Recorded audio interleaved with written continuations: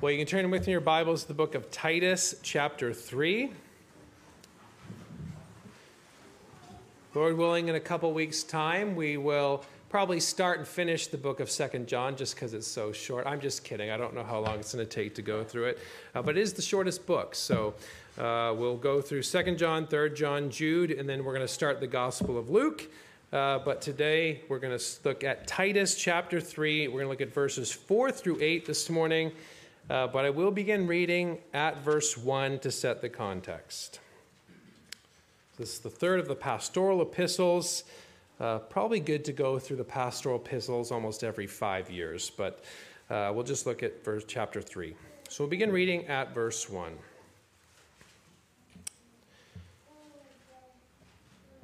Remind them to be subject to rulers and authorities, to obey, to be ready for every good work, to speak evil of no one, to be peaceable, gentle, showing all humility to all men. For we ourselves were also once foolish, disobedient, deceived, serving various lusts and pleasures, living in malice and envy, hateful and hating one another.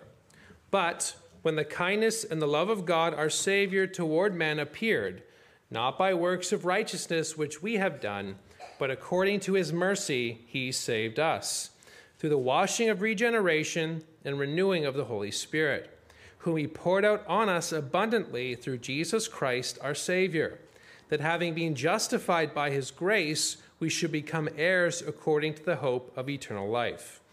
This is a faithful saying, and these things I want you to affirm constantly, that those who have believed in God should be careful to maintain good works. These things are good and profitable to men. Amen. Well, let us pray. O Lord our God, we are thankful for the so great salvation we have in Christ. Thank you again for all the benefits. Thank you for the plan of the Father, the accomplishment of the Son, and the application of the Holy Spirit. We're thankful you, our triune God, is the one who decreed to save sinners like us. Thank you that we see that execution in time and space in the accomplishment of Christ. And we're thankful that we continue to see that execution in the salvation of sinners, in the sanctification of your people. We're thankful that even now we see your plan unfolding. And so we ask and pray that we would be attentive to what you have for us this morning, that we would be awake to what you have to say to us this morning. And we know that we need your Spirit from on high to give us that illumination. And so we pray that today would be a great day of salvation for those that do not know you. We pray that today would be a day of uplifting and encouragement for those that need it, and perhaps even a day of rebuke for those that need to be rebuked as well. Thank you that you are kind when you do so. And so we are thankful we can come and hear your word. We can come and read your word. And we ask that you be with us now by your Spirit as the word goes forth. And we pray in all these things in the name of Christ. Amen. Well, I have a confession. Sometimes I forget Bible passages that I shouldn't.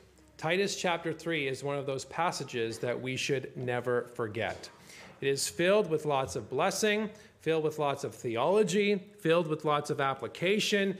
We see the plan of God and his love towards sinners. We see the accomplishment of this in Christ. We see the power of the Spirit. All these things are present throughout the book of Titus, but also are present here in Titus chapter 3. And not only is it the plan of the triune God that we see here, it's also the application for us. What is it that our triune God does for us? What is our need? What is our problem? And we have many problems, we have many things, we have many needs, and thankfully we have a God who supplies all that we need. Christ's work is sufficient, and thankfully, even though he's at the right hand of God the Father, he still applies those blessed benefits for people like us. And that's Paul's purpose in chapter 3. It's to remind the Cretans, those who lived on Crete, and remind us of God's grace toward us, that we might then be gracious toward others. Now, the whole point of the book of Titus is to set things in order. The church was disorganized on the island of Crete. There's problems that have arisen in that church, so Paul wants to organize it. He organizes it with elders, he organizes it with members, and he organizes it around the gospel of free and sovereign grace. And so that's why we teach the importance of doctrine, and then we adorn that doctrine with the life in which we live. As the gospel goes forward, as God's people hear the word of God and are encouraged and fed and uplifted by the scriptures, we can then live a life, not perfectly, but a life that is pleasing to God Most High. Now, the problem that we can see in these verses is, I think, pretty clear. And the problem is when we think we are righteous, and we are righteous in and of ourselves. Ever since the fall, man thinks he is righteous in his own way. Man thinks that he has good standing before God. You ask a sinner on the street and say, do you think you're going to go to heaven? They'll say, yeah, because I think I'm a pretty good person. But as the Bible says, there is no one righteous, no, not one. And that is what Paul highlights. Not according to righteousness, but God who is merciful, God who is gracious. He is the one who saved us. And even as we teach right doctrine that leads to right practice, poor doctrine, a poor understanding of who God is, a poor understanding of what we were not in Christ, also leads to poor treatment of others. Again, doctrine and practice go hand in hand, whether it's true or whether it is false. And again, there were men who were threatening the church in Crete, threatening the church there. And so Paul writes to deal with them. And he does talk about rebuking them. He does talk about their problems and the elders dealing with the insubordinate in chapter 1. But he also wants to correct it and encourage the brethren there with the truth of what God has done in Christ Jesus. And so in Titus chapter 3, verses 4 through 8, Paul gives the reason why they must be humble towards others. We cannot forget that the whole overarching purpose of this section is exhortation, to be humble towards others, to show humility to all men. And one of the reasons for that is because of what God has done for us in Christ Jesus. There is the indicative, the truth of what God has done, and that then leads to the imperative, what we ought to do in light of what God has done for us. But let's just consider what God has done for us first. And so we'll look at what God has done for us, how he saved us under two headings. The first heading is going to be who saved us in verses 4 through 6. And secondly, we'll see what we receive in verses 7 and 8. So who saved us? Verses 4 through 6. And then we'll see what we receive in verses 7 and 8. So let's first look at who saved us in verses 4 through 6. And in verse 4, we see God's love appearing. Now again, the context, it's treating all men with humility. Considering all men, considering others better than ourselves. And so that's the main exhortation in verses 1 and 2. But then in verse 3, he gives the first reason for why we ought to be kind and gracious and considerate to all men. And the first reason is what we once were. When we were born in sin, before Christ saved us, we see in verse 3, for we ourselves were also once foolish, disobedient, deceived, serving various lusts and pleasures, living in malice and envy, hateful and hating one another. We engaged in all of those things, and sometimes there's unfortunately still the remnants of those things as we still have remaining corruption, but our life was once characterized by all of these things. So here's what we once were. Here's how vile we once were. And so we ought to be gracious to those who are in that state because we were once in that very state. So then that's the first reason for why we ought to be gracious and be humble towards others. And then the second reason is where we get to verse 4, and this leads into the graciousness of God towards people like us. The second reason is God's salvation. The basis for our kindness towards others, the base for our treatment of others is because of what God has done for us.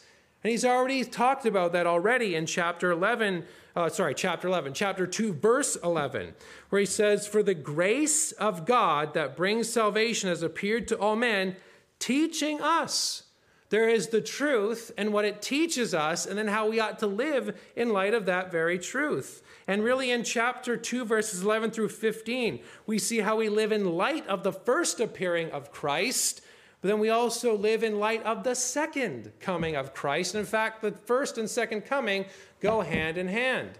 Here's what Jesus has done. Here's how we ought to live. Jesus is going to come, so we ought to be patient as we await his coming. The life that we live is trained by grace. The life that we live in this world is because of the grace of God toward sinners like us. So verse 4, we see God's love. We know that God is love, and we see God's love toward us in what he does for us. He is love, but then we see his love manifested to us in his operations or his works. And so in verse 4, we see when the kindness and love of God our Savior toward man appeared. We see in that first word, when the kindness highlights something about who God is. It highlights something about what God is, that God is goodness itself. God's goodness is his essence. You and I can be good. You and I can do good, but God is good. That is the difference between us and God. God is goodness itself, and we see him doing good by considering others, by doing various things toward this fallen world. And so we see when even not just the fallen world, but him creating the world, we see his goodness to create this world. Remember, God does not need anything from you and I. God does not need anything from us. God has perfect life in himself. Our life is derived from him. God has goodness in himself because he is goodness itself. Our goodness is derived from him. So he's drawing out the goodness of God because God is love to an undeserving people. So we see he is goodness, this kindness. This is who he is. This is what he is. When the kindness, then we transition to what God does for us, the love of God toward man. It's actually where we get the word philanthropy. This is where we get that word for the love of man. God demonstrates his love towards sinners by sending forth his son. That is what it means when he highlights God, our Savior, toward man appearing. How does God show? How does God operate? How does God demonstrate his love toward man? As we saw in 1 John, it is the sending forth of the Son. We spent all of December doing a lot of theology, thinking about who the Son is. But this is where we get to the application. This is where we get to what the Son has done for us, what God has done for us. The one who is God took on a human nature. When we read in Philippians and talk about the emptying in the book of Philippians, he doesn't empty himself of any attributes. The incarnation is the emptying, dear brethren. The fact that the one who is God, the one who has perfect life in himself, would be born in a manger, would be born in this world and suffer for us. This is where we see God's goodness. This is where we see the mystery revealed, and we see that all for us to glorify God, but it is for us. God our Savior. Now this is going to be repeated talking about Christ as God. It's also used in chapter 2, verse 13 to talk about our God and Savior, Jesus Christ, highlighting the fact that Jesus is very God. He is the one who saves us, but here we're certainly speaking in that triune way in the sense the Father plans, the Son accomplishes, and the Spirit applies. God, our Savior, when the kindness and love of God, our Savior, toward man appeared, it is in the one who is the Son. So we see this appearing. This is that first coming. Where do we see God's love? It is the incarnation as the Son takes on that human nature. It's manifested in Jesus Christ. It is where our salvation lies. It lies in Jesus Christ. And so he appears. He has come. He took on that human nature for wretched people like us. So we see God's love in the accomplishment of the work of Christ. This world is filled with many needy sinners. This world is filled with pride and arrogance. And yet we have one who not only was born, but why was he born? According to Philippians 2. It was so that he would die. And it was so that he would die in a certain way, that he would die in the stead of sinners, that he would become obedient to the point of death, even the death of the cross. He sacrificed. He demonstrated his humility by taking on a human nature and dying in the way that he did. We wouldn't do that for our friends, would we? We wouldn't be as kind and as humble towards others as we should be, because we're so filled with pride still, dear brethren. And yet God is pleased to save sinners in the assuming of a human nature by the Son. His love, when, a certain time, when the kindness and love of God, our Savior, toward man appeared.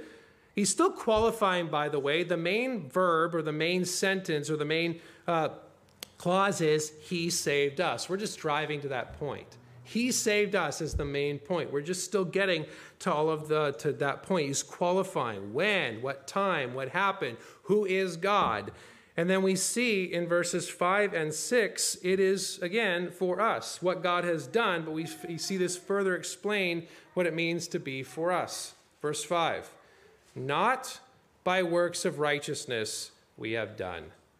I mean, is there any clearer passage that just explains that? Not by works of righteousness that we have done.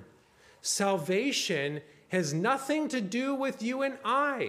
The salvation that we receive, the righteousness that we have, has nothing to do with you and I. It has everything to do with what the Savior has done. And certainly Paul has that Pauline understanding of righteousness, this idea that is connected with the keeping of the law, the right standing before God based upon that law. We see that our works do not merit anything. Our works do not merit God's love.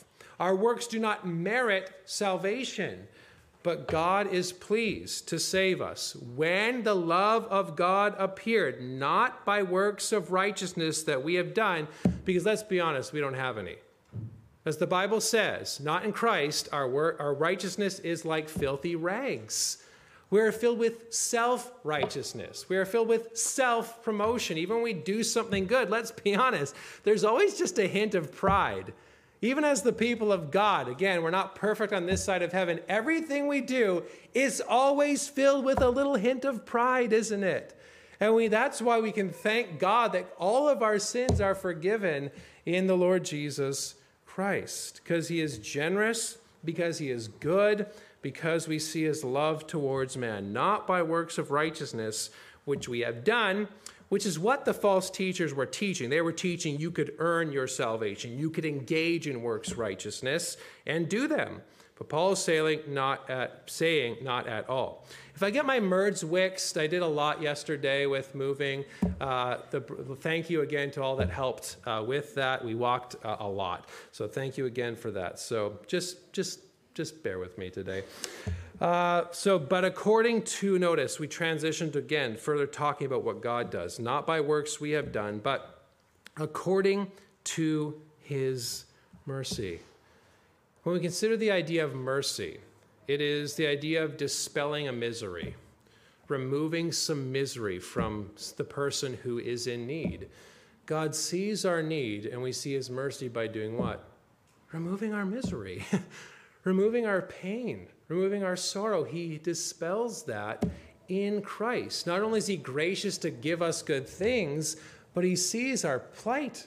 He knows our frame. He knows what we need, and we see his mercy to remove that very thing. And so we see that salvation is according to his mercy. We have this problem. We cannot commune with God because of our sin. What does he do? He expiates it. He takes our sin away. There's the wrath of God that we're under. What does Christ do when he dies upon Calvary's tree? He removes that wrath. For what reason? That we can dwell with God. Here's our problem. Here's our issue. And God, who is rich in mercy, dispels that. And he does what? He saves us. Again, this is the main verb of this long sentence. He saves us. We don't save ourselves. Notice Paul puts himself in that camp. He saved me. He saved you because he is gracious and because he is good. Christ's coming has implications for those in Christ even saved after he ascends. Even though Christ, in his human nature, is at the right hand of God the Father, that doesn't mean he's still not operating. That doesn't mean he's still not working by way of the Holy Spirit to bring his people in. Again, as you read the book of Acts, Luke records and he says, before I recorded of all that Christ began to do and to teach, referring to Luke, began to do and to teach. That means the rest of the book of Acts, even though Christ is at the right hand, he's still doing, isn't he? He's still teaching. That has implications for us. As the gospel goes forth, everything that we read here, the accomplishment of Christ, he applies those benefits to his elect. He applies those benefits to his people in time and space, and we'll unpack some of those benefits, probably more under the second point, but we're going to start a little bit under this first point here. It's what Christ has done and how he applies that. Notice he goes on to talk about and starts into how he does so. So he saves us because of Christ and his finished work through the washing of regeneration and renewing of the Holy Spirit. You see, we believe in the Trinity, don't we? And we believe in the missions of the Son and Holy Spirit. And this is where we see the mission of the third person, the one who eternally proceeds from the Father and the Son, and how he operates in time and space for a specific purpose, namely to take what Christ has done and apply it.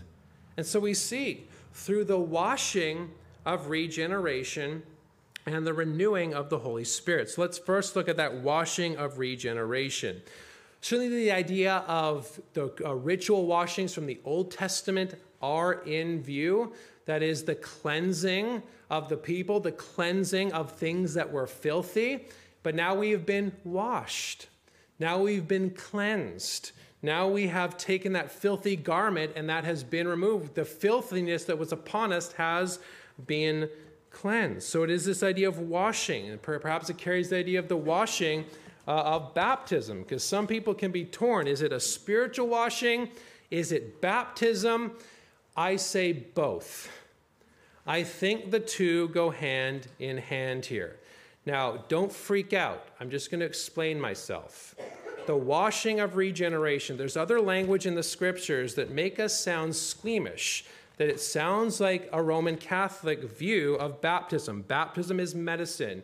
You baptize and all of a sudden you're saved. It's like done. It doesn't matter. Your profession of faith, it says dink, and you're all of a sudden saved. That is not what I'm saying here. Acts chapter 22, verse 16.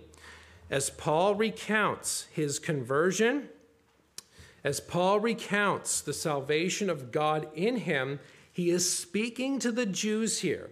And he says something very interesting as he recounts that, or Luke records this specifically in this place. Because remember, it's not just Acts 9. There's also Acts 22 and Acts 26 as well, where Paul's conversion is recounted. But verse 16, this is God speaking to Paul by way of Ananias. And now, why are you waiting? Arise and be baptized, and wash away your sins, calling on the name of the Lord. See, there's an important connection between the sign and the thing that it signifies. We are not washed because of baptism. We are washed because of the work of the Holy Spirit. But baptism is that outward sign of that inward work. That is, there is this sacramental union of that ordinance where we see so much that it is a means of grace, even for the people watching the one being baptized, because it signifies, and there's a clear picture of the dying and rising again. There's a clear picture of the cleansing that has happened because of the work of the Holy Spirit, the washing of regeneration.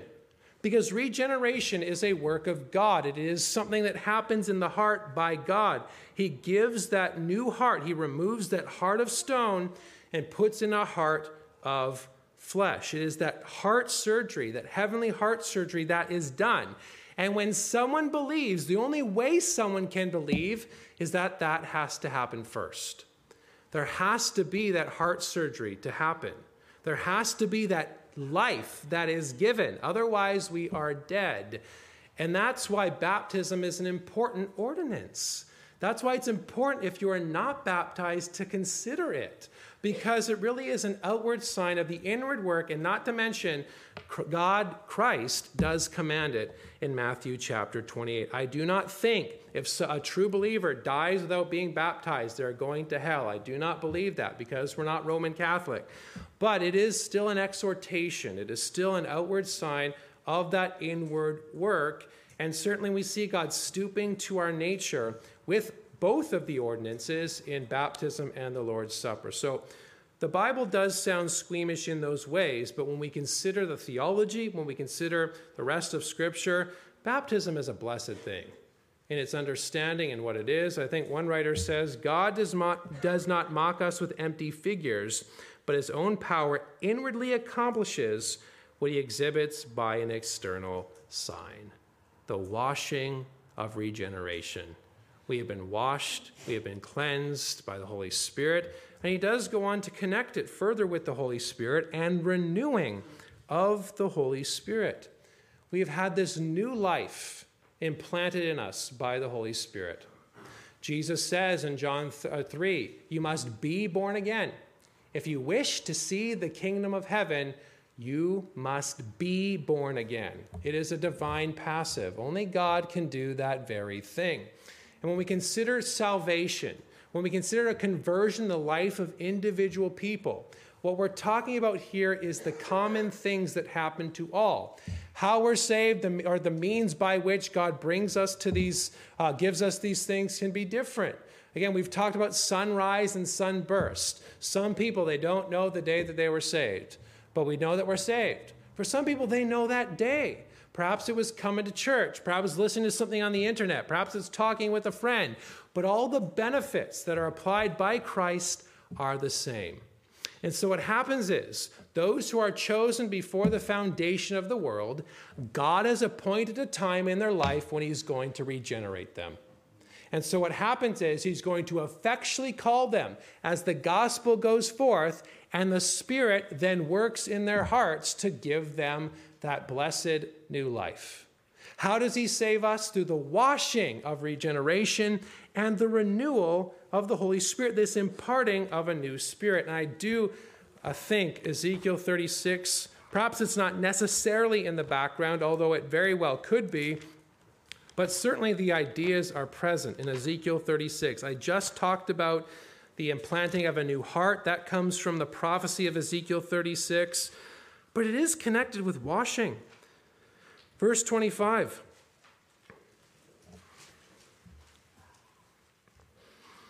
As God prophesies, Ezekiel prophesies about the renewal that shall come. He says in verse 25, then I will sprinkle clean water on you, and you shall be clean. I will cleanse you from all your filthiness and from all your idols. I will give you a new heart and put a new spirit within you. I will take the heart of stone out of your flesh and give you a heart of out of your flesh and give you a heart of flesh.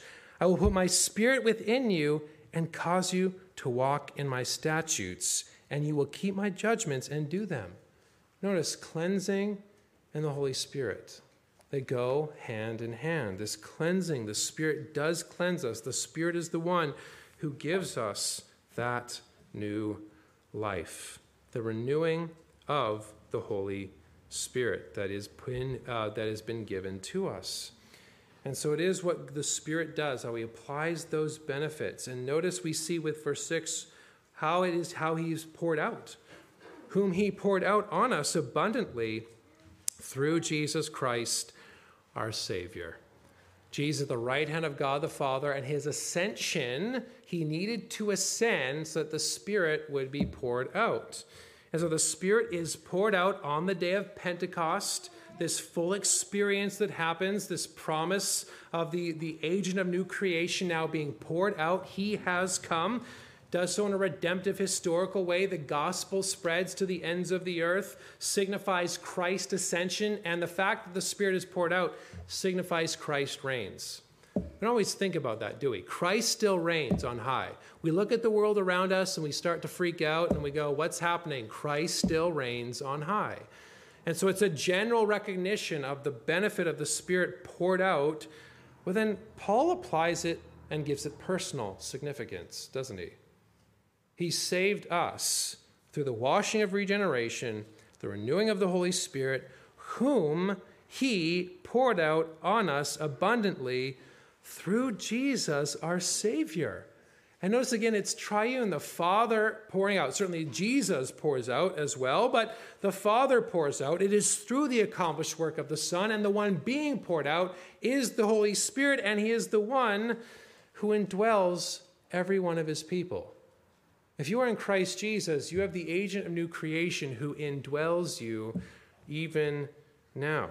It gives us that personal significance of what God has done in Christ Jesus, how we are the ones who have the Holy Spirit. Don't let anybody say Reformed people are not a people of the Holy Spirit.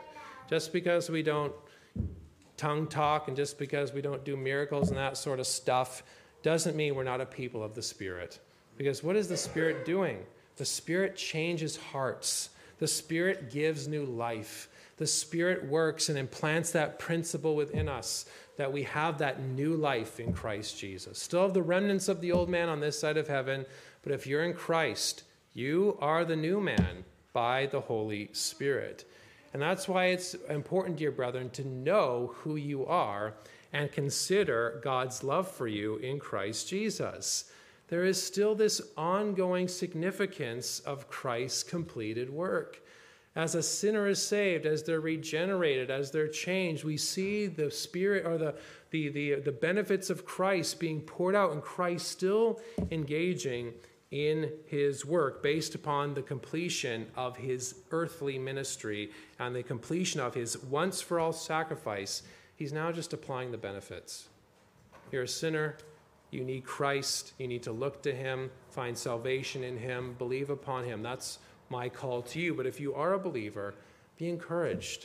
God does love you, and you do have the Holy Spirit. And again, unbeliever, you see, as we see in verse 3, Christians were once like you, dead in their trespasses and sins, disobedient, foolish, deceived, serving various things. What is the difference between a Christian and a non-Christian is the fact that Christ has saved them and given them new life. We're no better than anyone. We're no better than any person, but Christ is good to cleanse, to change. He gives riches beyond belief. He gives cleansing of heart. He saves.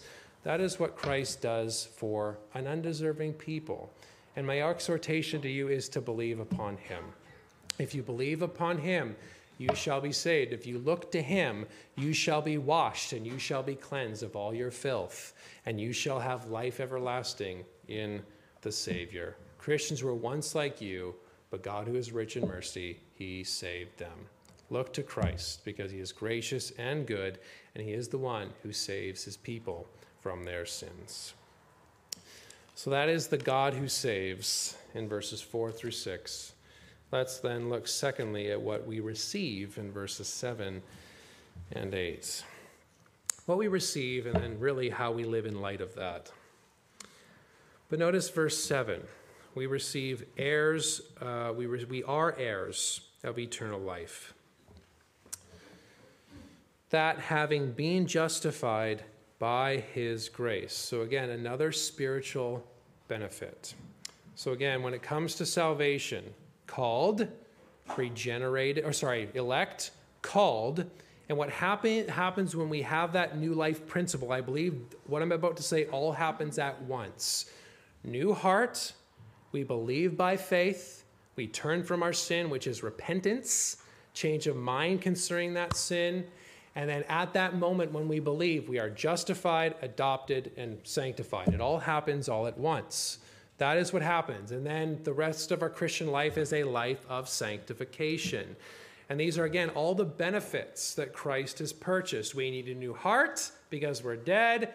He makes us alive. We once had a poor view of sin. He gives us the gift of repentance to change our mind concerning that sin.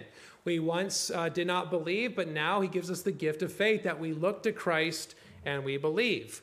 We were once guilty. Now we're justified. That's what justification does for us. We were legally unrighteous before God Most High. Now we're justified. What does sanctification do? We were corrupt. And what's sanctification doing? It is ironing out all of the remaining corruption. We are set apart. We are good. We are sanctified. But we are being sanctified as well. With all that corruption is being rooted out. We need to be preserved to the end because life is hard. Perseverance of the saints. God preserves us. And we need a new body. And that is the resurrected body. That is salvation. That is the completeness of salvation. That is the benefits of salvation. All of those things that are there. It's called the order of salvation for a reason. And the one he's hitting here, but also he's hitting two here, really. Actually, he's hitting three here. Sorry. I forgot adoption in there because adoption is there as well. He's hitting justification, adoption, and glorification. And so notice justification, that having been justified by his grace. So in the order of salvation, there is an order to it. Justification precedes adoption. And so we see that we are declared righteous. It is an imputed righteousness, not an infused righteousness with justification, an imputed, a transferred one. It's legal. We once were in debt. We once had an issue. We once didn't have our righteousness. That is that we didn't have any righteousness. That is now transferred over in imputation. So again, Paul has this here. We have a righteousness that is not our own. He spends a lot of time in Romans dealing with that. And so because of that, justification then precedes adoption. So that having been justified by his grace, we should what? Become heirs. We were once orphans and without an inheritance. We were once without a father. And now what do we have as heirs, as adopted sons of God? We have access to the Father. We have communion with the Father. And we have an inheritance that is unfading, undefiled in the heavenly places. So just to recap, when we're saved, when we are converted, when we believe, we are regenerated. We are given the gifts of repentance and faith. We are justified, adopted, and the life of sanctification begins. We are heirs because of what God has done. And that's why even in Ephesians, Paul has said that we have the Holy Spirit as the down payment of that. The Holy Spirit is poured out. There's a down payment until we receive it in full when Christ comes again. So we're justified, we're adopted, and then notice, according to the hope of eternal life. There is something that we possess in part now, but we're awaiting its fullness. Justification gives us the title to heaven. Sanctification prepares us for heaven. That's what J.C. Ryle said. That is, that when we get to heaven, the reason we'll get to heaven is because of Christ's righteousness, and we are justified. Sanctification just prepares us for that. Preparing us for that. Our standing does not change. You still struggle with sin. God's people will struggle with sin. That's just part and parcel of this fallen world. But Christ's righteousness is sufficient. Our works never contribute to that title. We have it already. It is ours, and it shall never be taken away.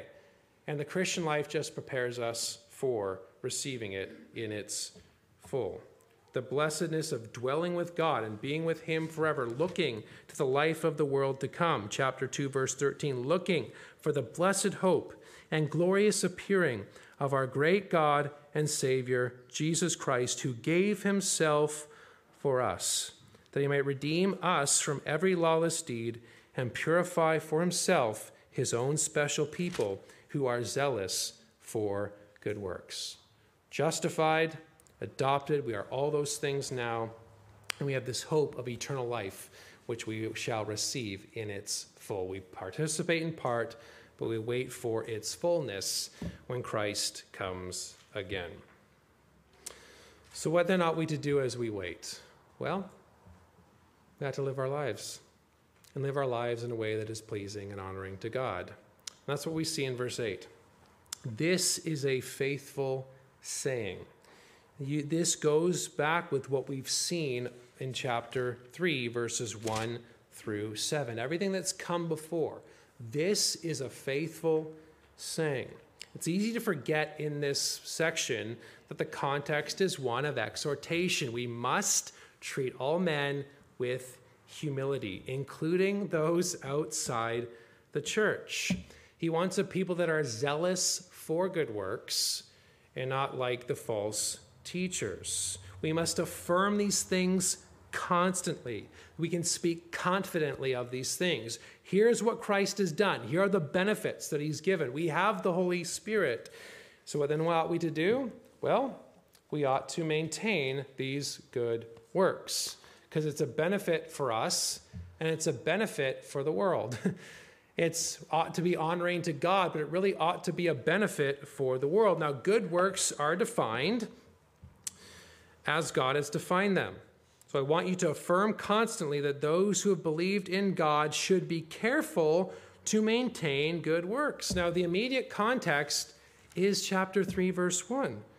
Be subject to rulers and authorities unless they go against God's word, to obey, to be ready for every good work, to speak evil of no one, to be peaceable, gentle, showing all humility to all men, to defer, to consider, to hold our tongues, to be quick to listen and slow to speak. All those things are in view. That is how we maintain good works. But not only that, I do believe chapter 2 is all about good works, especially to those who are of the household of faith. Again, doctrine should then be adorned with the life that we live. The doctrine that we hear should give us the strength and nourishment that we need and the understanding for how we ought to live. And so we see, various talking about various genders and various ages for how people ought to act. And he says in chapter 2, verse 1, speak the things which are proper for sound doctrine. Share the truth, and then here's how you live. Well, old men be sober. Older women likewise, that they be reverent in behavior, not slanderers, not given to much wine, teachers of good things. That they admonish the young women to love their husbands. Now transitioning to the young ladies, to love their children, to be discreet, to be chaste, to be obedient to their own husbands, that the word of God may not be blasphemed. The life that we live, dear brethren, is an example, isn't it? We live in light of the gospel. We adorn the gospel with the life that we live. Now, we won't do this perfectly. So when you struggle and when you don't do these things, ask God for forgiveness and pray these things back to God and ask him for help with this. Verse 6, likewise, exhort the young men to be sober-minded, in all things showing yourself to be a pattern in doctrine, integrity, reverence, sound speech. All those things are involved. And then verse 9, I think this application goes with the jobs that we have today. Exhorting bondservants to be obedient to their own masters, to be well-pleasing in all things, not answering back, not pilfering, but showing all good fidelity. You know what not pilfering means? Just doing your job when the boss sees you. That is, you work hard when nobody's watching, when nobody's looking. Why? Because we have been redeemed. Because God is gracious and good, we ought then to work hard in the jobs that we have. But notice verse 10 further, that they may adorn the doctrine of God, our Savior, in all things. Again, doctrine and practice go hand in hand. If you have poor doctrine, you are going to have poor practice. If you have right doctrine, sometimes we can still have poor practice. But right doctrine must precede right practice. That's why we preach doctrine. That's why we preach the truth, because I know personally, I know I've seen it in the lives of others, when people are filling their minds with sound doctrine and God things, good things, God things and good things, God is what?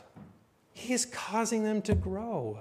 He is encouraging them. He's building them up. He's nourishing them in the word of God. So that is the good works. That is the life we ought to live. Not saying there aren't times to avoid certain things in verse 9. Not saying there aren't times to reject divisive men. That is engaging in good works, especially as a pastor who must do his job accordingly. But for all of us, we see we ought to maintain good works based upon what Christ has done for us in the gospel. That's why the gospel always has application for the people of God. We're struggling with sins. There's mercy and forgiveness in Christ. If you want to know how to live a godly life, well, we do so in light of what Christ has done for us as he lived, died, and rose again. And the hope is, the benefit is for all. At the end of verse 8, these things are good and profitable to men, not just unbelievers, but to all. Wouldn't it be a good Christian witness if Christians were the hardest working before their unbelieving boss? Wouldn't that be a good thing?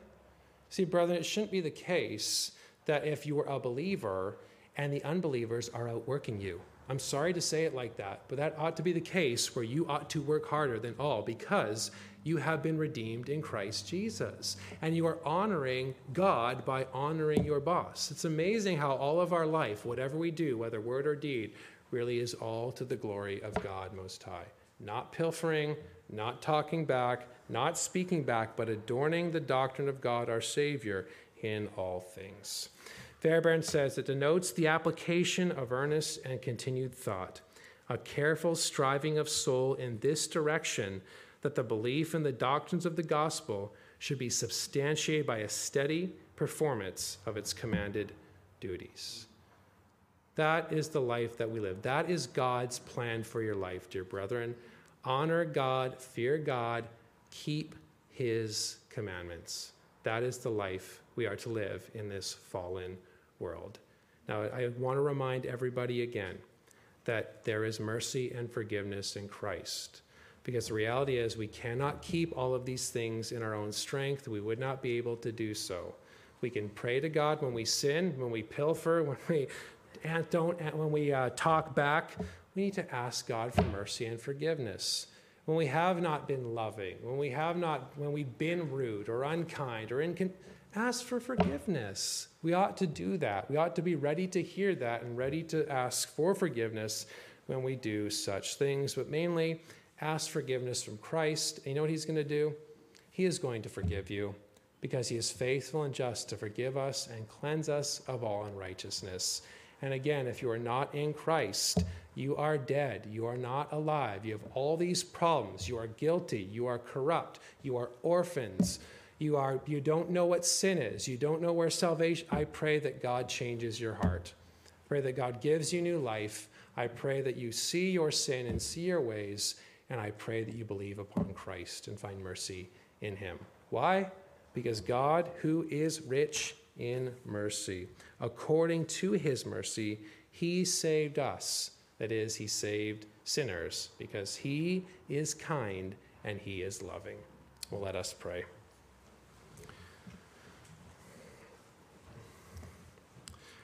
Our good and gracious God, we are thankful for your so great salvation that is in Christ Jesus, and we're thankful for your wisdom in it, where we see the sacrifice of the God-man on Calvary's tree. We know that man sinned against you, and we needed man to earn the way.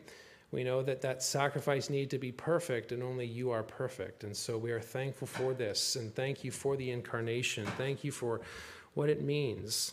And we're also thankful for the benefits that Christ has purchased for us. Thank you for that we are no longer guilty. Thank you that you are dealing with our corruption. Thank you that you preserve us and keep us. Thank you for the promise of the heavenly body, because Christ is the first fruits of the resurrection. Thank you that you've given us a new heart, that you've washed us and cleansed us in the blood of Christ. Thank you for baptism. Thank you for the Lord's Supper. Thank you for the outpouring of the Holy Spirit. There are all these benefits that we have seen today, and we pray that it would cause us to honor you, to sing praises to your name, but in our life that we would praise you in all that we do, and that we would do so according to your ways. Again, please forgive us for the many, many times that we fail. We know that we are not righteous in and of ourselves, but we are righteous because of what you've done for us. And we ask and pray that we would honor you in all that we do. And we pray if there are any here today who do not know you, please save them. Please give them new life. And we are thankful that you are the God who is mighty to save. So help us now as we go into the world. Help us in whatever task you have for us, that we would adorn the gospel with the life that we live. And we pray these things in the name of Christ.